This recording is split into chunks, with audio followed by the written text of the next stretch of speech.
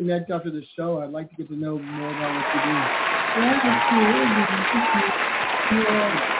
What's your email? Steve Bennett.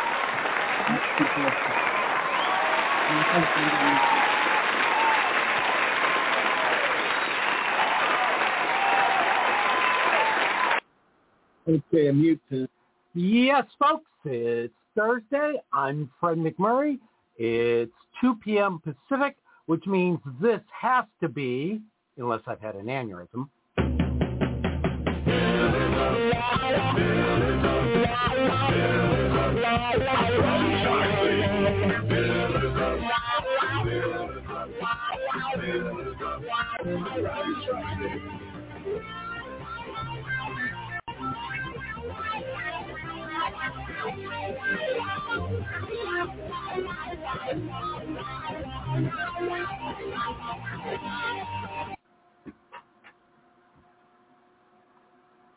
Look at what Kristen has in her hand. Ooh, you know how I am. Every day, if we're going to be doing a discussion about a QSR or any kind of franchise, I like to go check it out first. So this is my kind of proof of concept, so to speak, based on the article I read last night. And I was sending you text at like 11 o'clock saying, hey, check this out, right? Yeah.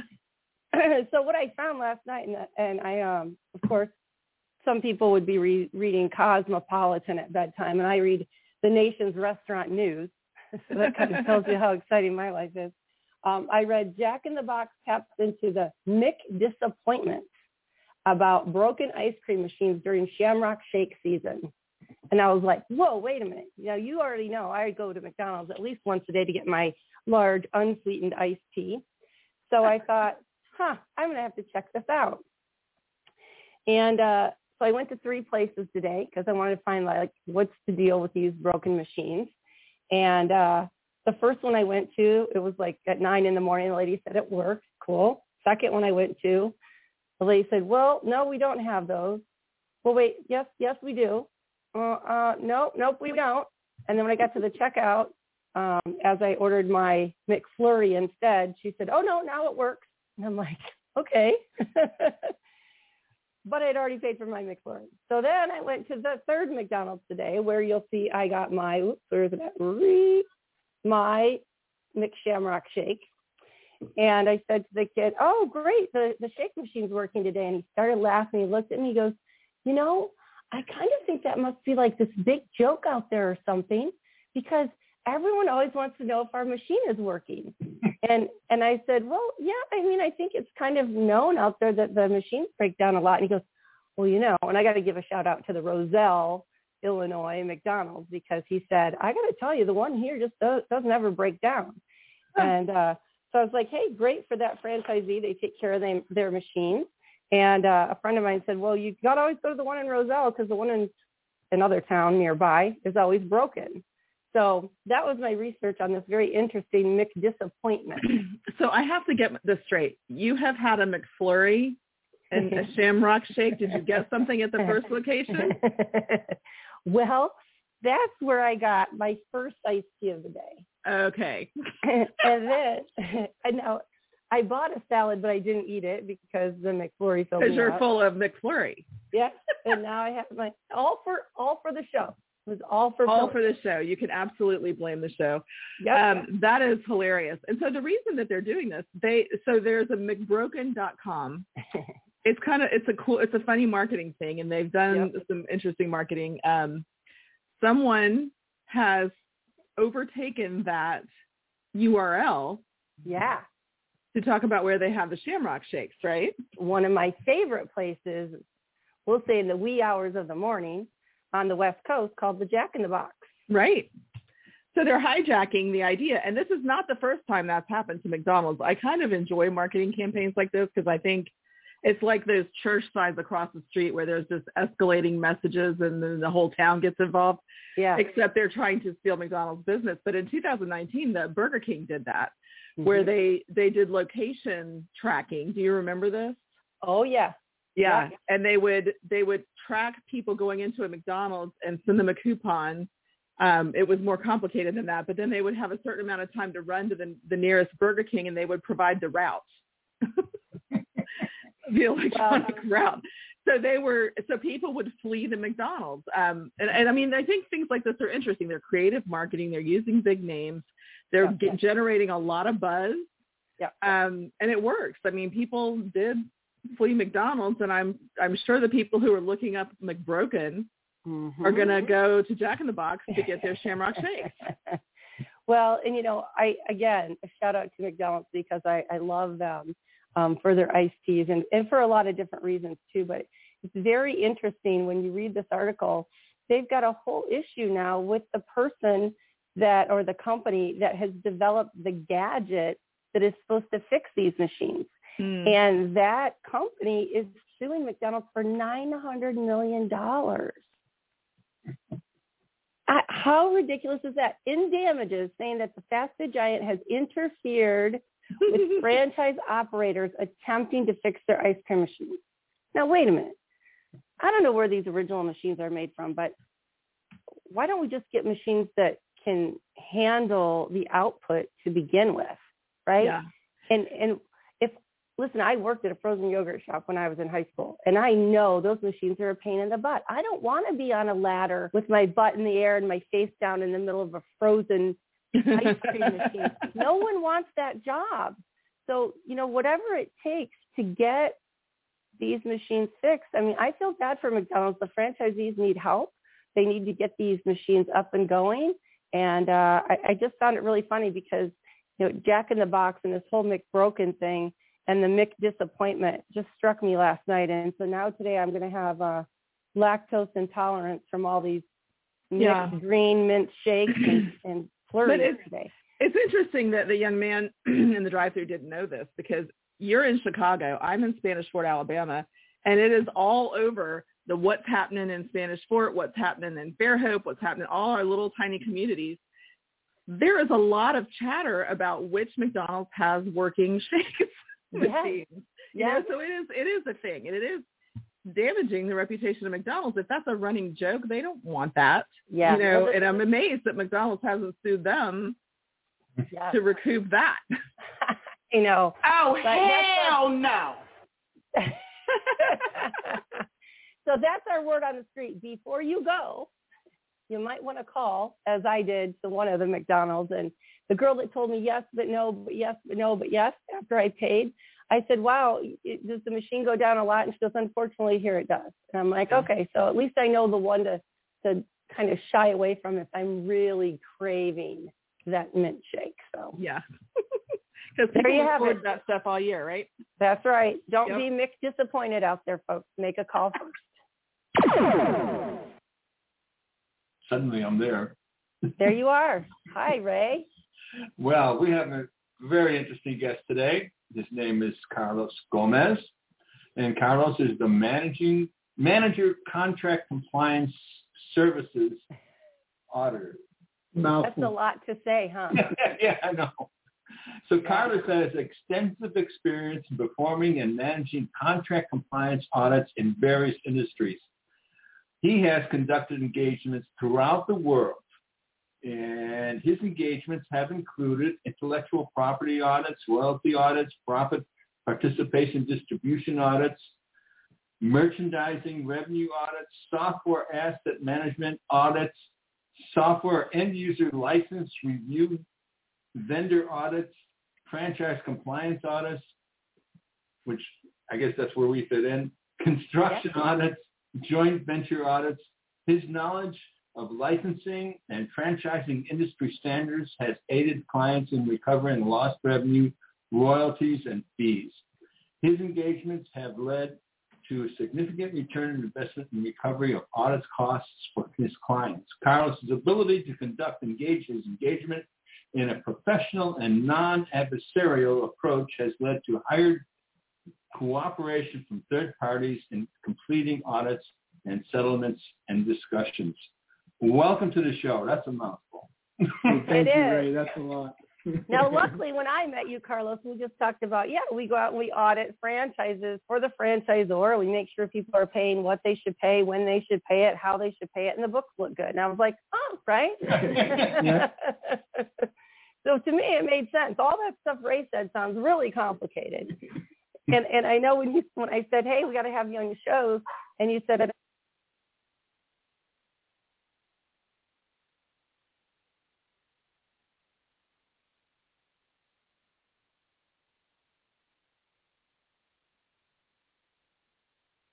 go there. Well, Carlos, I have to assume, Carlos, by having someone like you or your firm come in, that certainly does help avoid some of those unghastly audits.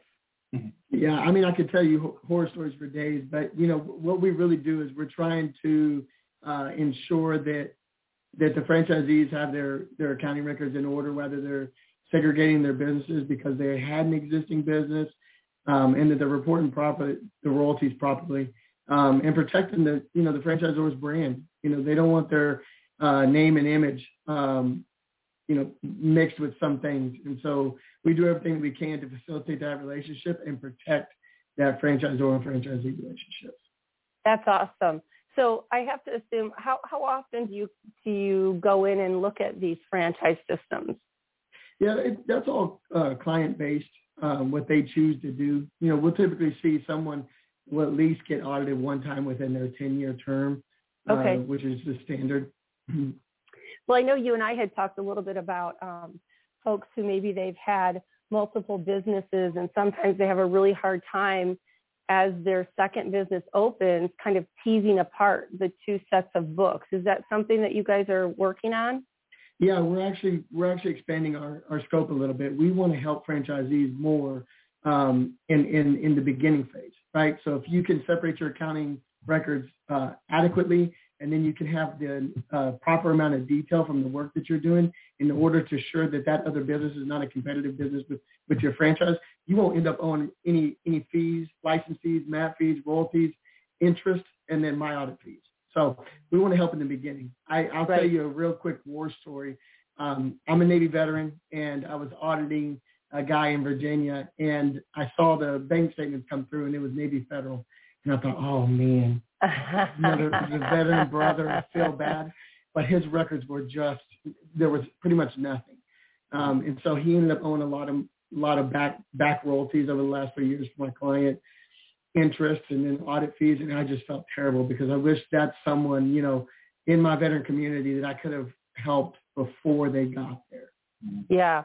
Well, I would almost think, so you guys basically get the structure from the franchisor, what they expect. Does that include like the chart of accounts and all that good stuff? Yes. Yeah. So it's important to know the business in and out of what the franchisor's concept, right? So the different types of services that are offered, and whether those services have different rates or excluded. And so we work closely with the franchisors to make sure we understand the business model, and then we work closely with the franchisees to understand their business model. Because as we talked about, there may be different businesses. That's really interesting because there was a period of time, and we still do some commercial property as well as residential. Then there was another time that we did some carpet cleaning, and it was very unclear as to what the royalty was for each of those three pieces, because the commercial piece especially, while we report it separately, I've never seen anything on my FDD or my operations agreement that told me I was supposed to set it for something different. And then I scratched my head and go, but it says to break it out. So I don't really know why. And those are probably really good opportunities for franchisees to make sure that the books are set correctly. Yeah, that saves you money. If you've got something at a lower rate, you want to take advantage of that as much as you can. Not to the point where you're, being fraudulent, but to the point where you're actually making sales that don't earn that. Right. And I've seen with some of my franchisors, they actually, have most of the gross sales definition can include up to anything. But they've even been courteous where maybe they decide they're doing a different construction job on the side that isn't related to the franchise brand. sometimes I'll find that in my audits and they'll let it go because they know it's not related to the franchise at all. And so, as long as you have the documentation, the information there in a way that you can show it, most franchisors are pretty understanding. Okay. Go ahead, Ray. I got to ask you, what would be a couple of red flags that, a franchisor would say, hey, this guy needs to be audited? Not that I'm looking to do that. I think our franchise is pretty much locked in with the software we use. I mean, it'd be extremely difficult for us to do anything outside of their box. So, but I mean, there's a lot of franchises out there. What would be a typical couple of red flags that a franchisor would be looking for? Yeah. So I actually do this a lot for clients. Sometimes I'll come in and do a risk assessment, typically for free if we're going to do some more work together. But one of the first things we look at is late reporting. How often, and we'll do a trend analysis and we'll determine, is it seasonal? Are there times where we expect a different pattern? And we can identify that, or just paying bare minimums. And it's actually getting an FTD done, whereas instead of you doing it on your own.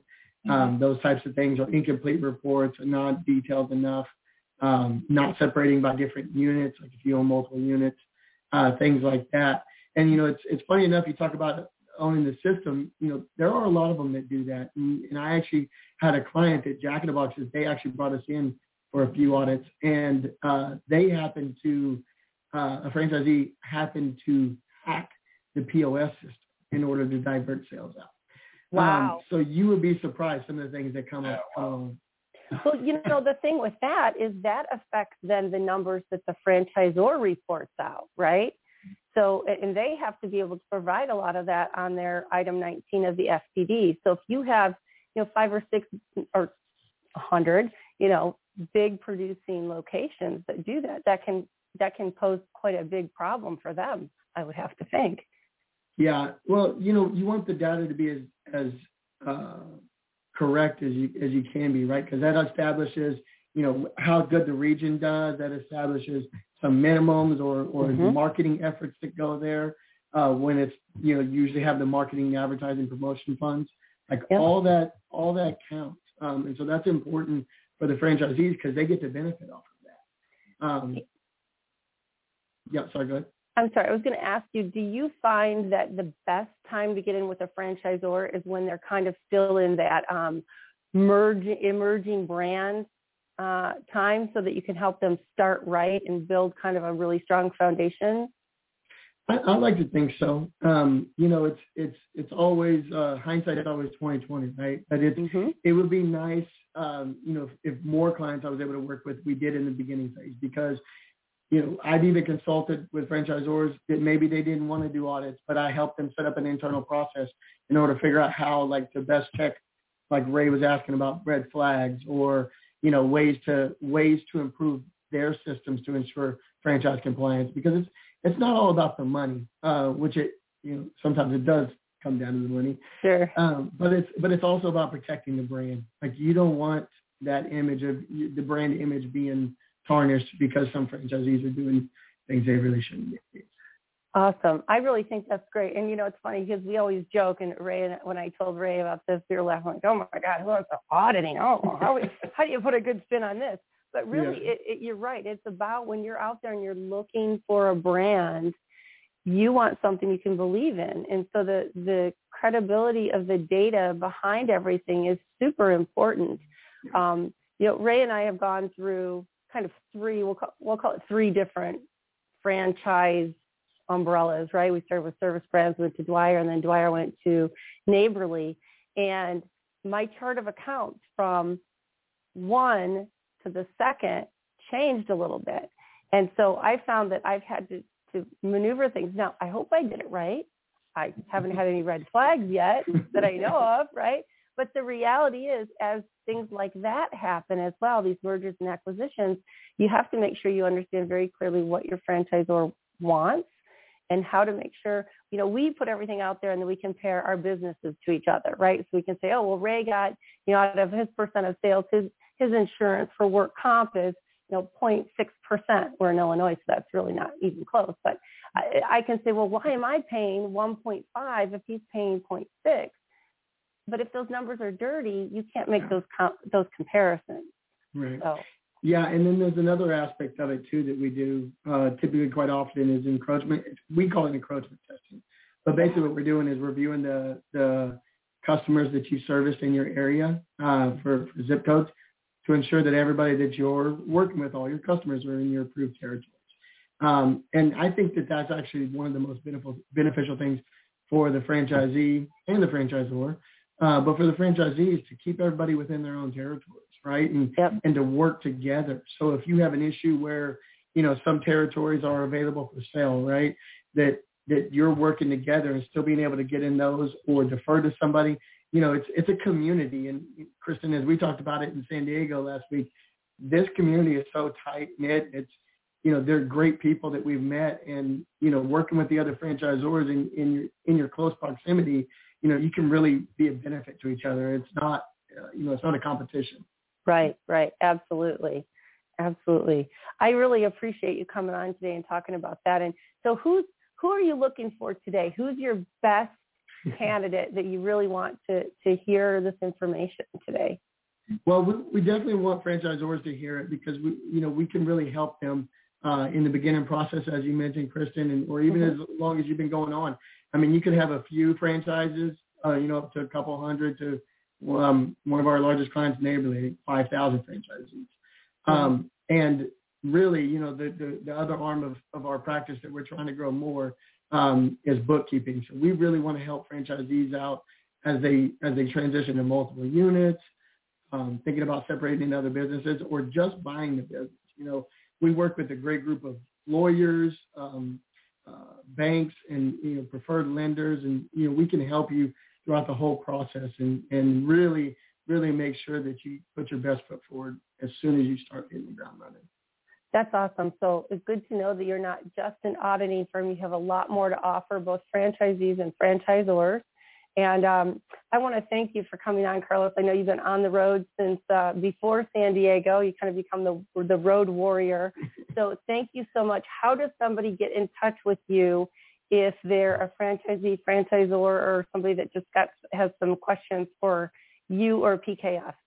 Yeah, that's a great question. So you can reach me at my number. Best number to reach me is 713-860-1407. My email is C. Gomez, so my first initial, and then Gomez at pkftexas.com. And you can find me on LinkedIn as well, Carlos Gomez. And then our website is pkftexas.com. Just look for contract compliance services on the website. There's actually a picture of me on there. We did live videos and live picturing, so it was actually... That's awesome. Thank you so much for your time today. I can't wait to catch up with you again, and we'll talk about some other aspects that PKF has to offer. And I hope that you have a great week and get to stay home here very soon and relax. Yes, ma'am. Thank you. It's been great, and thank y'all for having me. Hey, Carlos, thanks for your service. Yeah. Thank you. Hey, franchise owners. How is your local marketing? Do you feel like you could use some help keeping up with your social media posts and comments and reviews? Do you wonder if you could be doing more to attract local customers? Are you able to identify new move-ins to your local area? At Westbine, we help franchisees like you reach more local customers through digital marketing. With daily monitoring, creative content, and ad placement, and customer data intelligence, we'll get your business in front of the people who want your products or services. We also work with franchisors who need an agency to handle the digital marketing for all of their locations. If you're ready to reach more local customers, give us a call at 805-265-5440 or visit us at westbine.com. That's 805-265-5440 or westbine.com. And we are back. Welcome back to Pillars of Franchising. Hi, Jerry Akers. How are you today, Kristen? If I could just kick this frog in my throat on down the road, I'd feel a lot better. How about you? Yeah, I am doing wonderful. And, I can fill in talking if you run into a struggle because I do that for a living. Thank goodness one of us does. Hey. Told an Elizabeth it was time for me to come on, and I had to frantically reach up and unmute myself. I love that we call it pulling an Elizabeth. Well, today, go ahead. Sorry. Today we get to talk about my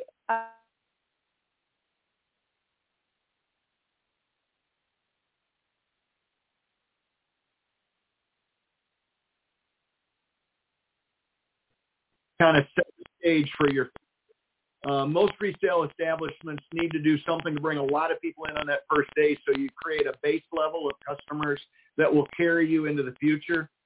Get your name out, create a buzz in town, all of those kinds of things. And there's a lot of things you have to do leading up to it. You got to hire great staff. Absolutely. And frankly, you've got to overhire because you're going to need more during grand opening weeks than you will in the future.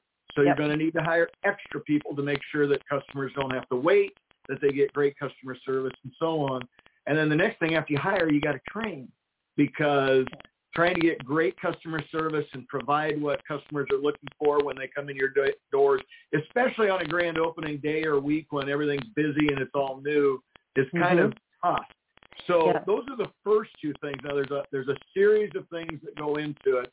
And I don't want to talk so much you can't ask a question, Kristen, but I'm cognizant of your frog in your throat. Well, that's okay. The only thing I was going to interject is that, this timeline obviously has to be built into your business plan, and you have to understand what the hiring and training kind of time frame looks like, right? You need really kind of a Gantt chart to say, if we open on May 1, let's go back and determine when do we need to hire? How long does the training process work? Where do we do some hands-on stuff? A lot of people do a soft opening, right? Kristen, you are presenting my chapter for me. Thank you so much. I'm so sorry. It's good, but you're right. I plan my grand opening starting the day that I sign the lease for a location. Mm-hmm. So I've usually got 3 to 5 months, depending on real estate deals and how long they take to come together, plus construction and so on. But I start working on how many people I'll need for grand opening day and how many people I need for the long term and what does that look like. I start looking at the area to see how I'm going to do guerrilla marketing in that area, because in my opinion, that's the number one way during grand opening to get new customers to come in. So I get into all of that kind of stuff. So yes, we create a chart that we check. We have dates on it that are goals for us for separate, components of that. Mm-hmm. And, and then we do have to perform on that day. And I got to tell you a story. We did, we opened a location in a town that was 90 miles away from us, and we didn't have any staff. And as we were approaching grand opening day, we were still short of staff. And I was actually living there in a hotel room going through these last few weeks of construction. And I went out to dinner one night, and the server gave me amazing service. And at some point, and she was made up in such a way that you could tell she knew what she was doing. Yep. So I just asked, you didn't happen to go to cosmetology school? And she had. Wow. And this was kind of an interim job, and so we hired her. Wow. She came in the next day, did an interview, and we hired her. And the next night, the exact same thing happened in a different restaurant. So, come on. You never know where you're going to find staff. So no, honest to gosh, they had the customer service aspect that I was looking for. They had great personality, and they happened to have a license in the field that I needed it to be in. So we did a deal. So you got to understand, you can find great people in a lot of different areas. So don't forget that. Well, that's funny, because that's how I got recruited to my job, is I was serving beer. And next thing I know, I have a 15-year career with Home Depot, the best job ever. Wow. Isn't that amazing? If you give great service and those kinds of things, you got lots of opportunities that'll come your way from employers, because at the end of the day, that's what we're looking for, is great people that give customer service and, will be loyal and show up for work. We can train you on all the rest of the stuff. That's right. So actual grand opening day, you as the owner, and I know as you get larger and as you add, many units, sometimes you as the owner aren't involved, but you have somebody that steps in your place. So you as the owner, or somebody in your place have got to do certain things, and you've got to be there on grand opening day. In my opinion, you're there the night before, getting a lot of things, cleaned up, double checking everything. And this is how geeky I am. I go in the bathroom and check to make sure somebody's got enough paper towels in there, and the toilet paper is all in, and it's clean from top to bottom. And, the next morning I show up early, and I make sure all of our guerrilla marketing is out. So we've got cheater signs and flags where they need to be, and those kinds of things. I might even be out there in a mascot, waving my hands and holding. Oh, yeah. Yeah. So nobody should ever worry if they come to Iowa if they see an 8-foot-tall blue shampoo bottle with a guy dancing in it, because it might be this guy. But that's awesome. That first day, again, getting as many clients as you can is critical. So the grand opening marketing plan has to be done. Yep. There's a lot of components to that. I'll just quickly go through them, but everybody knows them: radio, TV, print, billboards, guerrilla marketing, and then digital. TV, radio, and print, for the most part, are they're either expensive or they're dying, or both. Right. So for most retailers starting out, you're not going to get much leverage with that. You're not going to want to spend the money it takes to get leverage. So I tend to lean towards billboards, which are there all the time. I do a ton of guerrilla marketing, and then, of course, digital has taken over the world, and for a really small amount of money, you can get in front of a lot of prospective clients. So that's where we're at, and then I'm going to turn it over to you, and then we'll finish this up. Well, I'm curious, do you, I know for us, they tried to get me to do it, but my business isn't one that's necessarily conducive to it, but working with the Chamber of Commerce and doing a ribbon cutting and things like that, I think some people forget about. For a business like yours, I have to assume that that's a lot of fun when you go into a new town. You guys do some of those ribbon cuttings as well? Absolutely. The Chamber gets really excited about new businesses coming to town. And, of course, they want to recruit you to be in the Chamber, which is their job. I get it. But the fact is, they come out, they do that ribbon cutting. You get your picture in the paper and maybe some other places, depending on the town you're in. And it's basically PR, which means it's free. Yeah, so, absolutely. Yeah, we do a lot of things with the other retailers in our area, asking them to recognize us, maybe, hand out cards or whatever. We've done with sticky note coupons where the local sub-sandwich place will put a discount coupon on every sandwich that goes out or every pizza box that goes out. So a lot of things you can do. And then, as you said earlier, we would usually do a soft opening a couple days ahead of time. Yep. It gets our word out. Usually we do it with the people in our center. We will let them come in and get a free haircut, or in the case of the joint chiropractic, a free adjustment, or whatever the case might be. It introduces us to them. It gets us out in that retail community. They will start saying good things about us to their customers and the rest of their staff. But other things it does, it identifies shortcomings in your operation, whether it be because of some staff that wasn't properly trained or some systems aren't running correctly. So before you get to the actual grand opening day, you've worked those out. Yep. Your staff gains confidence by actually doing their job with real clients, real patients, those kinds of things. So there's a ton of positive things that comes out of those soft openings. So I highly recommend you consider doing that. Yeah.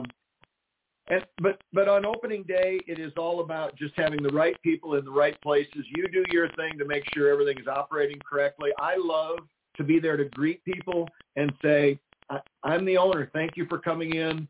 I really appreciate your business. Let me know your thoughts after you leave. If there's anything I can do, I'm standing at the front desk. Come see me or something like that. And then my part of closing this out, Kristen, and wait a minute, we got to get ahead of Fred too, so don't forget. My part of closing it out, though, is I want every franchisee to make notes about what they did during grand opening, the good, the bad, the high, the low. Make comments about what you would do differently for the next grand opening, and then let's go to work and expand, because the next one will be even better than this one. Oh, that's so true. And what I love about your tenacity for details is, as they say, you never have a second chance to make a great first impression. That's exactly right. And I want to go overboard. I want those people to walk out going, oh my gosh, I've never been in an experience where the owner had things set up so well that it was just perfect. And And that's what you really want, because they'll remember that. But more importantly, they're going to tell all of their friends how great that grand opening was, because they expect you to make mistakes because you're new to it, So Absolutely. You can really change things by doing a great grand opening. And before Fred sticks his head out of the back somewhere, let's just say this. I have never been more excited about franchising, expanding than I am right now. I think there's amazing opportunities. You and I have seen it, Kristen, with emerging brands that are, I think, going to grow and be very popular in the future. Oh, yeah. So there's more opportunities. There's some cost competitive issues going on right now that'll help you with some of those emerging brands for an entry fee. There's money available through SBA for now until, things go crazy with lending and so on. And, there's a lot of people out there looking for a franchise. So if we get all those pieces together, I've just never seen a better time for people to actually get started in franchising than right now. That's awesome. And for those of you who are just tuning in or missed the beginning, Mr. Jerry Akers with Great Clips, Joint Chiropractic. And if you haven't picked up your copy, I finally have my hard copy where I can highlight and I can page flag the wonderful book called Live It to Own It. Get it through Amazon or on your e-reader today so you can follow along with next week's show where we explore operations. Thank you so much, Jerry. I appreciate having you on again today. You bet. Thanks, Kristen. You're muted, honey. I did it again. I was doing well the last few weeks until Jerry jinxed me again. At any rate, great information from Jerry as usual. His website is liveittownit.com. You can find the book there and all the relevant information to order it. One thing we like to do when we have guests on our show is continue to support them after they have appeared. Jane Splitt was recently on. She has researched and produced books and now has a documentary out about Martha Matilda Harper, who was a female pioneer in the franchising industry and really set a path on fire for women in business. That documentary documents how Jane came across this story, how she's become a real champion of women in business, and she's always done that throughout her career. But it is available for download now through March 14th through the Women's Eyes Film Festival, through Women's Eyes. That's the name of the film festival. You can go to our social media. I've posted about it. I will also add a blog to our website that you can find that link. But it's called Through Women's Eyes, and the documentary is called The Marvelous Martha. Hey, Laura, I don't know about you, but I wasn't going to get caught pulling an Elizabeth this time. I had to make sure I got unmuted first, and I see you did too. I'm unmuted. I'm ready to go. Well, I found it really interesting what Carlos was saying, being a multi-unit long-term franchisee and having seen, some issues with some of the, especially emerging brand franchisors in the past, seeing what that audit trail looks like and how much more comfortable people can feel knowing that that's happened really made me feel good. I don't know. Tell me your take on all of that. Yeah, so when we work with candidates who are considering buying a franchise, there are audited financials that are included in the FDD, especially if you're in certain states, okay? So if you are not in what are known as the registration states, which you say, well, how do I know if I'm in one of those? They're usually going to be your larger market states, okay? These are places like Illinois, California, New York, Virginia, Maryland, Washington, large states that have large cities. Not so much in the South or the Southeast, but, there's always a few outliers as well. And, under the franchise rules, okay, franchisors have to include audited financials. There is a phase-in for really new financials, for new franchisors, who can, bring in unaudited balance sheet, but then they got to start getting audited. They get like a year or so of like a freebie, and then they have to start kind of following more of the rules. And, when I review those for a candidate, I'm obviously not a CPA, but I do see a lot of audited financials on different franchise systems. And some of the things that I check for, they sound pretty basic, but they actually give you. Laura, you became muted. Oh, I don't know what I did. I just was talking. Okay. I'll just start. I'd say, so when I review an FED with audited financials for candidates, a lot of the things that I'm looking for, they seem basic, but they actually inform a lot of other sort of conclusions, right? I'm looking, for example, like, do they have cash on hand? That's important. Got to have cash to grow. Right. You got to have cash to grow. Are they, do they, if they had, maybe they took it all out, right? Did they have to pay off people who own parts of the franchise? Did they have a lot of debt that they're having to pay down if they don't have a lot of cash left, right? That can be things that inform whether or not there is cash left. I also like to look specifically under the different types of income, okay? I like to look to see what their royalty income is, because that's going to tell me, okay, how many, are their franchisees paying, right? Because there's also going to be, in a different category, there's going to be, basically royalties that we billed but we haven't received. Right. That's also important to look at to see, are their franchisees kind of withholding money from them for some reason? Those also are important because you can kind of work backwards, right? In a smaller system, let's say that you're looking at a franchise system, not like the kind that you tend to be in, Jerry, but a lot of people are looking at newer startup franchises where they might only have, 10 or 20 or 50 franchisees. And with those, we can do pretty basic math and say, okay, if you had $200,000 of royalty income last year and you had 50 franchisees, then your royalty is, whatever, 6%. Right. I can see what the gross sales are, at least an average, even if they didn't tell me that. Yeah, and what we're talking about here, Laura, and I'm hoping people are really paying attention, because what you're talking about is really the comfort level they should have knowing what's going on with those franchisors and how you are able to dig into it, even into the numbers. As you said, you're not a CPA, but that's simple math. If it's 6% or 8% royalties, you can work backwards and figure out where that's at. If people are withholding royalties, as you said, there's a reason for it, which means there might be problems with the franchisor, which a new potential franchisee needs to know about. If they're not getting much in the way of royalties, then that means they don't have money, and it takes money to continue to grow and expand and provide services back to the existing franchisees. So I think that's valuable information. Is there more? Yeah, I like to see, were they profitable, right, for the last year? And there's a lot of different things that can go into that question, right? That's, there's many ways to structure your books. So I don't totally hold it against them if they're not, in the black, so to speak, for, a prior year. But what does happen is that the state regulators in those registration states often do hold it against them, that if they were not profitable or they don't have enough cash on hand, right, those other franchisors will those other state regulators will frequently say, look, what we're going to do here is we're going to register you and you can sell to our residents, but you're not going to be allowed, Mr. Franchisor, to collect all those big, $50,000 initial franchise fees until that franchisee is open for business, because they have concerns about the financial viability of the franchisor. Well, and that's a great point, because that's a problem on both sides. Franchisors can't grow if they don't have money, which they count on not only royalties but those initial fees to do that with.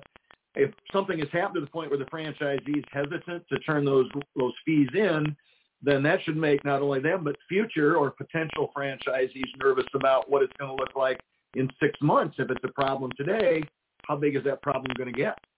Right. Yeah, exactly. That's a really good point. So we like to look at those things, and something that I think a lot of people maybe don't read or, is actually the notes to the audited financials, right? We think that, I'm reading the financials. That means I'm reading, the balance sheet. I'm reading, the profit and loss, and I'm reading, statement of operations, whatever. You should read all of those, obviously. You should look at those numbers. However, there's also a lot of information that's kind of background that tells you more about what's going on in those. Like, if there's a line in their expenses that says, loan payment, and they spent $100,000 on that last year, you can pretty much guess that there's going to be a note in the notes section that gives you more information about what was that loan for. Was it to, for example, did they buy the company? Did they buy out another shareholder? Right? So they have $100,000 that they, paid basically to that seller. Or did they use it to borrow to, finance operations, right? That money goes to very different purposes. And so if you are savvy enough to understand that, you can see how that can benefit you depending on what kind of debt they're taking on. Right. And to that point, is this a reoccurring expense? Because that's something that may be more worrisome. Is it a one-time expense? If it's a one-time expense, did it go for something positive, as you said, like buying something out, an investor or something like that? Or did they have to pay for something that was maybe a mistake they made or something like that, which is something you should know about? And I think it's very telling that you are aware enough that you check those notes, because I can tell you most franchisees looking at that information don't take the time to dig into that. And that's valuable. If nobody got anything out of this whole conversation but that is probably worth some gold down the road. Please read the notes. It sounds silly when, you think of financials as being about numbers, but, I've seen things in the notes that were not, maybe, I don't know which one was the truth, but I had one a week or two ago where reviewed a concept and, in item 1 of the FDD, they have to tell us about, what is the current franchisor? Are there any parent entities, meaning, like a holding company or something above it? Do they have affiliates? Those types of things. And, in the item 1, they said, nope, it's just us. And that's okay. Oh, okay. So I read that. I wrote that down for my client in my notes, not the notes. And then, I'm continuing to read, and I get to the audited financials, and I'm reading the notes to the audited financials. And it talks about how there was another entity that, was not disclosed before. And I'm like, and I don't know which one is right. Did the auditor get it wrong, or did the document get it wrong? But now we have a question, right? And you don't want it, but that's how you can find little things like that. Well, not a great start. It's not always the end of the world. I'm not saying like you can't buy this franchise. No, I'm never going to say that. Right. But it is important to have the discussion. Laura, that was a phenomenal piece, that information you just got out. As always, thank you so much for your expertise and for sharing it with our audience. Thanks, Jerry. Great to be here. Always a good conversation. Sometimes that feels a little drier than usual, but I think we were able to make it a little more entertaining, and it was certainly jam-packed with information.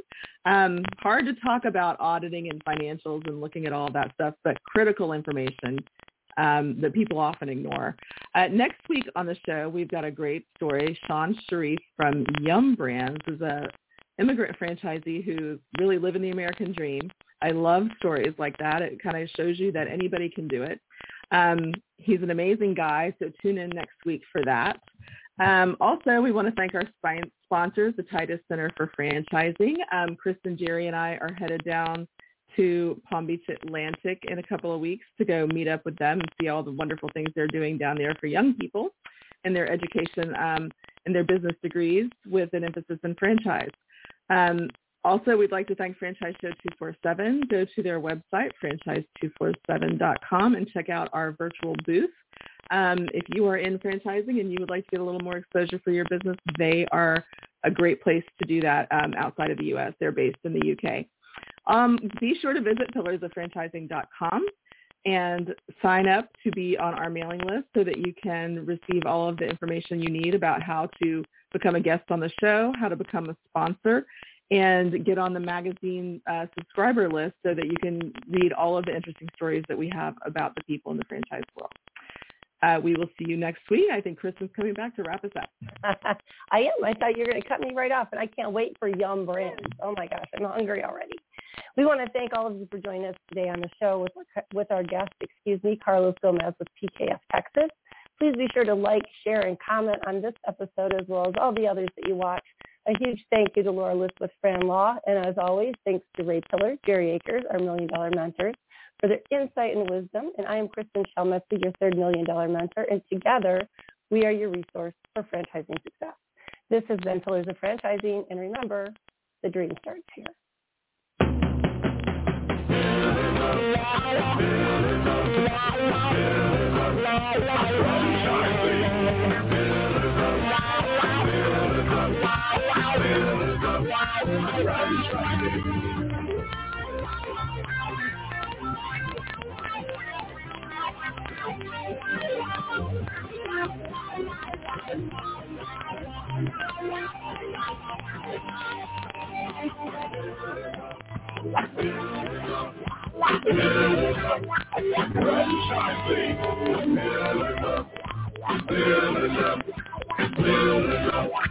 Franchising.